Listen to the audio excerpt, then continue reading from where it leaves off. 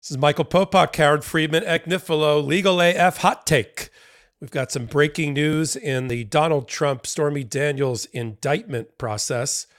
We've got reporting that not only did all 23 of the grand jurors show up for duty this afternoon, called in by the district attorney, the Manhattan district attorney, but one witness at least has already gone in and testified for almost a couple hours. David, I know why he calls himself Pecar, but we'll call him David Pecker, formerly the founder and publisher of the National Enquirer through a company called America Media, a best friend, a BFF of Donald Trump for years, dating back to Palm Beach County and Boca Raton, where National Enquirer was based, his company already pled guilty to federal election law crimes related to things like Stormy Daniels and the payment to Stormy Daniels and to another woman who claims that she had sex and an affair with Donald Trump's Karen McDougal. David Pecar has already testified. He's one of 9 people that have already gone in to this grand jury and testified. And we know what his testimony is because in the non-prosecution agreement that the federal prosecutors back in 2018 signed with his employer, America Media, in the allegations of the non-prosecution agreement, it lays out exactly what David Pecar is going to testify to. He is the inventor of the catch and kill program. He met with, this is according to the federal prosecutors in their non-prosecution agreement, he met with Michael Cohen, then the in-house general counsel, consigliere for Donald Trump, and a then unnamed member of the Trump campaign from 2016. We now could probably figure out, because there's only been one person from the Trump campaign that's gone into this grand jury, and that's Kellyanne Conway. So for the purposes of this hot take, we're going to say it's Kellyanne Conway. Kellyanne Conway and Michael Cohen go to Boca and meet live with David Pecar, the publisher. He offers to run a program to help kill negative stories against his buddy, Donald Trump, then candidate Trump. The first test case for that was Karen McDougal, a playmate who claims that she had an affair with Donald Trump also. And he arranged a direct payment to her for $150,000, very similar to the $130,000 that was paid by Michael Cohen to Stormy Daniels. They promised her, and it was all a lie, all a ruse, the National Enquirer promised her that she'd be the cover girl, the cover story on some of their articles. None of that was true. It was a catch and kill program. Catch it, pay the person, have them enter a non-disclosure agreement and a confidential agreement, and then never have that story see the light of day. David Pecar is also at the center of Stormy Daniels because he arranged, this time through Michael Cohen, the payment of $130,000, which by the way, came out of Michael Cohen's home equity line. He took out a loan to pay Stormy Daniels because he knew he was getting repaid by Donald Trump. That is what David Pecar has already testified. So here's the question for my colleague, friend, and former prosecutor and former number 2 in the very office that's prosecuting Donald Trump right now, the Manhattan DA's office, Karen Friedman Agnifilo. What's your takeaway? What do you think, your sixth sense, about David Pecar being the witness? Who called him? Is it the grand jury wants to hear from him? Does Alvin Bragg's team think there's a hole in their case they got to bring him back for? Why David Pecar based on that expected testimony? What does it mean? And what does it mean for the timing possibly of the indictment now that they got all 23 there? And they need 13 thumbs up to get the indictment out of 23. What do you think, Karen? So what this tells us is that, first of all, timing-wise, we're at the very end. This is a rebuttal witness because, as you said, he's already testified, and he has now come back after the defense witness has testified, after Bob Costello came in at Trump's request last week. So this is the very end, and that's where we are timing-wise. As for why they called him again, my prediction and my supposition is for 2 reasons. Number one, he testified, it was a long time ago. He was one of the very first witnesses who testified back in January. And that was a long time ago. And sometimes when there is no summation in the grand jury process like there would be at a trial, where you could remind them of testimony that was 5 months ago or 3 months ago or whatever this was. And so it is good to sometimes bring someone back to underscore points that they already made. Also, I think there would have been claims made by Mr. Costello about Michael Cohen and why you can't trust or believe him. And a lot of this rests on, there's no doubt that Stormy Daniels was paid. There's no doubt that she was paid by Michael Cohen. And there's no doubt that there were 11 different payments that were made, and that there were entries in the books and records that said it was for a legal retainer, that there was no such retainer. So really the only open questions for the grand jury have to do with two things. Number one, what did Donald Trump know or not know? Like, what was his involvement in this? Was this at his direction? Did he know about it? Linking this to Trump, number one. And then number two, was this to influence the election, or was this for some other reason, as Donald Trump is saying, like, because I didn't want Melania to know? And to the extent that Michael Cohen, his credibility is such that anything he says has to be corroborated, and we know that he's going to say that Trump knew and that this was for the purpose of influencing the election, the more witnesses you can put in to shore that fact up and to corroborate that, I think that's what's necessary here. And David Pecker, I think, is somebody who is uniquely positioned to say those things, right? He was friends with Donald Trump. His job, his agreement, his frankly conspiracy with Donald Trump was this catch and kill program to help the election, right? That's what they were doing. And so he's a great person to bring in to corroborate that fact, to show that this was for the purpose of influencing the election, and that this was very much at the behest of Donald Trump. And so that is why the prosecutors would call him now and call him just to, I'm sure Bob Costello did a great job at doing what a defense attorney will do to Michael Cohen at trial, which is call his credibility into question. So the more you can shore up anything he said, that's what you need to do. And I think Michael Cohen's a great witness in the sense that he provides all the color and insight and background to everything that goes on and went on and how Donald Trump does things, because as he said, he wrote the book. But you do need this corroboration, and I think David Pecker is the person to do that. And so that's why they would have called him today. What that tells me, there was some speculation last week that Alvin Bragg's office, the Manhattan DA's office, is potentially considering not asking the grand jury to vote on this case. And I would say the fact that they're putting on a rebuttal witness would tell me that they are going to ask them to vote. It's just a matter of when. And so it's up to the grand jury to vote. You need 13 people to vote to indict. But this grand jury has the weight of the world on their shoulders, because they know that Donald Trump is out there making threats. They've seen him make threats before to other people. They've seen what he did to the mother-daughter duo down in Georgia, who were just regular people, just like grand jurors are, and how they said that he ruined their life. And and then they see what he would do to a sitting prosecutor, threatening him with a baseball bat and saying that there's going to be death and destruction. All of that has to weigh on these grand jurors. And so I worry a little bit about some of them could potentially feel fear to do the right thing here. So I think, though, that law enforcement is very much protecting them and going to continue to protect them. And it is a secret proceeding, but it is something that I think we can't underestimate, that pressure that they are feeling here based on Donald Trump's actions. The question now is, when will they ask the grand jury to vote? and that's going to be soon. It could be today, it could be Wednesday, and my guess it's probably one of those 2 days.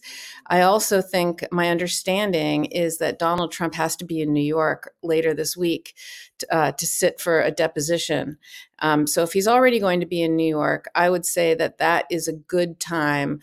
His Secret Service agents and law enforcement and lawyers would say that would be a good opportunity, since he's already going to be here, to surrender. And so as a result, my prediction is it's going to be today or Wednesday. So let me unpack a couple of those things, Karen, from your perspective. I agree with you that the fact that they brought back Pekar, who was witness number 1 or number 2, along with the then assistant publisher of the National Enquirer, way back in January. Things are moving so rapidly, but they're also moving slow. And for a grand jury, the delta between January and March, end of March, you're right, can be great. And I like your observation, because I've made it also, and we've done it on Legal AF, about finding ways to bolster Michael Cohen, who, of course, for good or for bad, is the bride at the wedding and the body at the funeral when it comes to this kind of case. They could probably make the case without Michael Cohen, but Michael Cohen went to jail for the issues that underlie the same nucleus of fact that underlie the Stormy Daniels case. Now, Michael Cohen already went to jail. He paid his price and he's debt to society and has come back out now to testify. The bolstering aspect is easy. There were only 3 people in the room with David Pekar: Michael Cohen, David Pekar, and I think Kellyanne Conway, who's the other person, and I think the only campaign person who has testified of the 9. So if 2 of the people have corroborating testimony that track with Michael Cohen, that bolsters Michael Cohen's credibility, because you might want to suspect what Michael's telling the truth about, but he's telling the truth about that because those people under oath swore that that's what happened. And Pekar, by the way, got immunity from the Southern District of New York federal prosecutors. He didn't get it from the Manhattan DA, but he got it from the federal prosecutors on federal crimes. So he's, how do I put this? He's kind of chaste, and he's not looking to get singed by any other a prosecutor. So I believe he'll be telling the whole truth and nothing but the truth back to this jury on some key points that obviously prosecutors like you were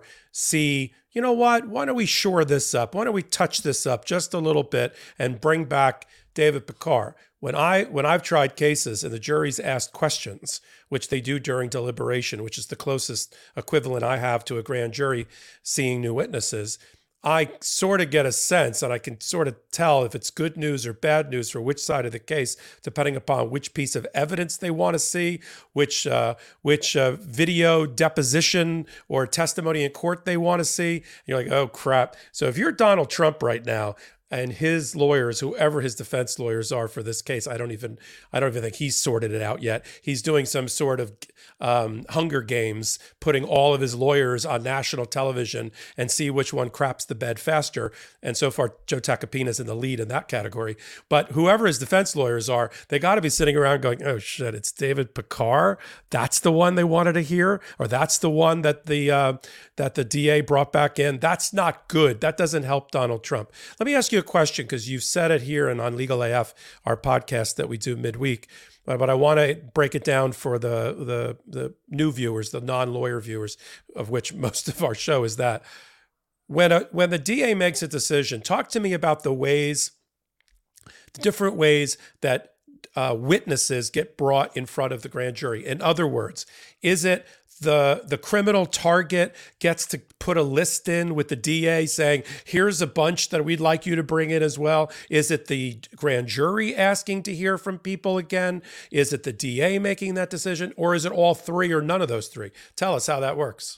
So it's all of the above. So really the way a typical case works is the prosecutor puts witnesses in the grand jury, and there's 2 types of case. There are 3 different types of grand juries. There's you've been arrested, and now we're going to put the case in the grand jury. There's you haven't been arrested yet. There's a long-term investigation. You're a target, and then we're going to put it in the grand jury and then arrest you, which is what this one is. And then there's a third, which is just there's an investigatory grand jury that is there to investigate but doesn't ultimately bring charges. It may or may not write a report. And all three of those things can happen in the same grand jury, by the way. So, but those are the three types of presentations there are. And so when you're presenting a case in the grand jury, the prosecutor will call whatever witnesses they feel they need to put in a prima facie case that the crime occurred. You also put in witnesses who you want to lock in under oath. And you want their testimony early. So those are other witnesses you put in as well. And then you also call witnesses to have them produce documents and those types of things and records in the grand jury. Now, one thing to keep in mind is anyone who testifies in the grand jury automatically gets transactional immunity. So David Picard would get transactional immunity by virtue of his testimony. So you don't need to enter into a non-prosecution or deferred prosecution with those witnesses because they get immunity by going in. A defendant has a right to testify, or a target has a right to testify in the grand jury if they know there is a grand jury sitting. So in other words, if this is happening in secret and you don't have to tell a defendant about it. But if they find out about it, or if they've already been arrested, you have to serve notice of it, then they have a right to testify. And if they say they want to testify, then they have to agree to waive immunity to go into the grand jury, and then anything they say can be used against them at trial. They also don't go in usually because they don't want to lock themselves into a defense yet, right? They don't want to say stuff under oath and then they're stuck with it. The final and the final question you asked is can a defendant ask that witnesses be called, or can a grand juries ask that a witness can be called? And both of those things, yes. It's really the grand jury who decides what witnesses they want to hear from, in addition to the ones that are submitted by the prosecutor. Yeah, that's the point I always wanted to make. I hear this reporting about Donald Trump sent in a witness today. Donald Trump didn't send a witness in today. The grand jury wanted to hear from Costello because his name must have come up in other testimony. No, the way it happens is... Well, clear it up here. Yeah, so the way it happens is Donald Trump will say to the prosecutor, I want Costello to come in. All right. And so what the prosecutor does then is the prosecutor goes into the grand jury and says, and asks, right, there's been a request. Right. Would you like to hear from him? Yeah, that's it. That's what I mean. So yes. It's like you said, it's always the grand jury making the ultimate decision, but the DA serves it up and says, hey, would you like to hear from this person? And they can say yes or no. Let's end this hot take on this one, because this one doesn't get much coverage either. When we're in a regular jury, in a trial court level, if it's a criminal case, it usually has to be a unanimous jury, depending upon how many, based on how many people are there. It always has to be unanimous. If it's civil, it doesn't. It usually has to be 3/4 or something less than full unanimity for a verdict. But here, for a grand jury, this is interesting, to vote to indict, you have 23 of them, let's say there today. But how many total? You only need 13. So 10 can go no against indictment. Seriously, yep. No, we don't want to indict. And if 13, and now here's the question for you. Let's say 13, it goes 13-10. That's the score. 13-10 in favor of indictment. I assume the prosecutor still exercises prosecutorial discretion about whether to take that indictment, or the indictment is now returned as an indictment. I mean, you can always not file an indictment, I guess, but that doesn't happen. Okay. If the grand jury votes to indict, typically, I mean, more than typically, then it'll happen. It'll happen. So if they vote, yeah. All right. I mean, so look, 13-10, he's indicted. I mean, look, the real technical answer is 13 people. If it's that close of a call that it's really 13, the next thing the prosecutor has to do is they'll actually look at the roll call, the roll books of who showed up on what days, because it has to be, you have to have sat for the majority of you have to have been there for all the material witnesses in order to vote. In order to vote. So, sometimes there's 18 people, sometimes there's 16 people. You need 16 of the 23 for a quorum to move forward. But prosecutors keep track who's been there for all of the witnesses who are necessary, that if you heard that, then you vote. So 13 is calling it a little bit close. So the fact that all 23 came in today is a good thing. And with a long-term investigation, you certainly want everyone there, and you want everyone to have been there. I would guess that because this is Trump, most of them were there every time, unless, God forbid, somebody had COVID or something like that, and they couldn't be there. But those are the ones who will vote. So you have it here, and you're only going to hear it from Legal AF and Hot Takes like this with Karen Friedman-Agnifilo, who used to be, just until a couple of years ago, was in this very office handling grand juries just like this one. Karen and I do Hot Takes like this about every day, if not every hour, on the Midas Touch Network, along with our legal commentating partner in crime, Ben Meiselas. And then we anchor a show, which is the leading legal and political podcast on YouTube and on all places that you get your podcasts from, called Legal AF. On Wednesdays, Karen and me hit it. And on Saturdays, it's usually Ben and me, although we brought Karen on for the last several because of all the things that are percolating over the Manhattan DA's office. You can also follow us all on social media. But this was a hot take where you learned that David Picard went in again to the grand jury, all 23 members of the grand jury. We know what his testimony is going to be. It's going to be about the catch and kill and program where he paid off a number of women, including Stormy Daniels, this time through Michael Cohen, on behalf of Donald Trump. And that's a bad sign for Donald Trump, that's the witness coming back in. And as Karen Friedman-Agnifilo said, we're at the end. Expect an indictment this week, maybe even as early as Wednesday. Good to see you, Karen. See you on Wednesday. By the way, it could be today. Or today. Yeah.